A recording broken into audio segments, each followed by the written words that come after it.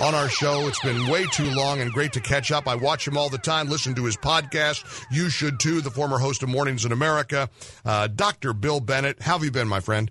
Hey, Mike, been just fine. Thank you very much. The podcasts are on fire. I mean, the last one that I loved listening to was all about the hysteria of the media, the trying to make sense of the hysteria surrounding President Trump. I saw you in an interview on Fox and Friends. You called it something like disorientation syndrome with regard to President Trump. There's a lot of disorientation going on, isn't there, Bill? Yeah, a lot of dementia, a lot of disorientation, a lot of disappointment, and they're going to keep it up. They're going to keep it up. I think it's led by the liberal Democrats, but their parents and the press are right behind them, and it's having some effect.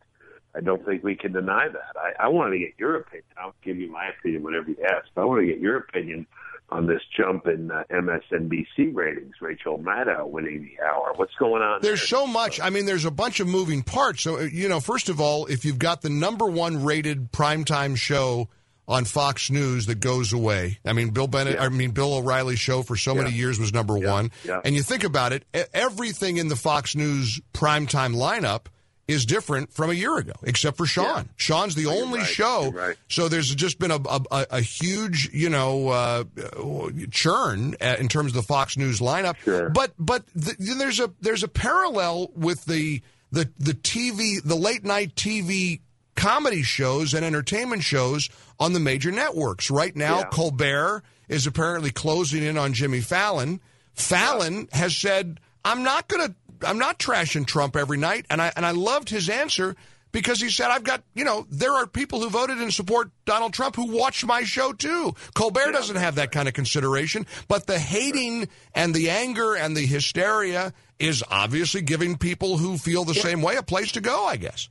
Yeah, I take comfort, as I know you do, in a lot of these polls where people are asked, do you trust the media? And they say no, it's down below it. Right. Cockroaches. Right. But when it's all pervasive, when it's everywhere, as a friend of mine said analogously, it seeps through the air vents, comes out of the air vents. Sure. It's everywhere. Sure. And so people are going to pick it up, which means you just got to redouble your efforts to tell the truth. I've never seen anything like that. Oh, this is insane. Insane. And you've been through a lot more than I have. I kept thinking about how many commencement speeches have you delivered in your life? Oh, well, before I joined the Reagan administration, I had 33 honorary degrees. Since joining the Reagan administration, I have 2 more. One from Liberty and one from...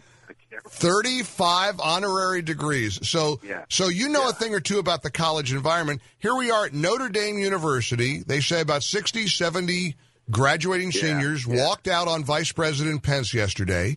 Yeah. And of course, my reaction is perhaps a little bit different than some of my colleagues. I mean, I don't get excitable about that. You want to walk out. But 40 years from now, you're going to tell your grandkids, I walked out on the Vice President of the United States. Yeah, well, I'm more aggressive, as you know. I'm a different kind of Irishman. I gave a commencement at Brooklyn College, Mike, and students turned their back on me. So you know what I did? I turned my back on them. Of course you did. Right around the podium. How'd that work? How did you turn away from the microphone? The president of the university said, can you please turn back and address the audience? I said, when the audience shows me respect, I'll show the audience. Good for you. So anyway, but that. Well, and we saw horrific reactions to Betsy DeVos at that historically black college where they were screaming and people were yelling at her, and and I felt so sorry for the president of the university. He said, wait a minute, if you guys don't knock this off, you're not going to get your diploma. We'll mail it to you. You got it. The president of Bethune-Cookman showed more courage than anybody at Middlebury College. You bet. Charles Murray was up there speaking. You bet. He said, we'll measure your degrees. And then the Florida NAACP tries to get the president of Bethune-Cookman fired for his support of Betsy DeVos. It's nuts. I tell people, if you get booed when you're up there at a commencement, you just say, is this what you learned the last 4 years? Booing is not an argument, okay? Right. Booing. Making a boo sound is not an argument. Right. Walking out is not an argument either.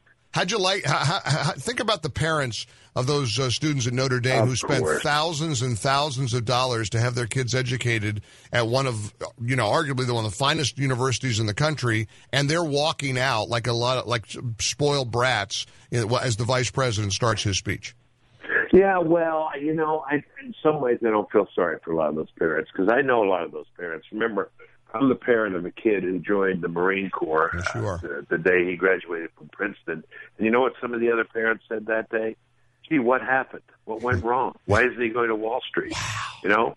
So remember, everybody's been infected by this virus out there. Not everybody, but a lot of people. Yeah. That's why it's ridiculous. We won this election, and it feels like an uphill fight, a steep uphill fight every day. What's going on? Our mutual friend the other night, Dennis Prager, I watched him on CNN. I heard. Tara Setmeyer, who she describes herself as a conservative and a Republican, but of course she's a never Trumper, and she went on and on with all of the hatefulness she could have in her heart for Trump. And Dennis said to her, "Hey, why don't you, just one question. I've got a very simple question for you.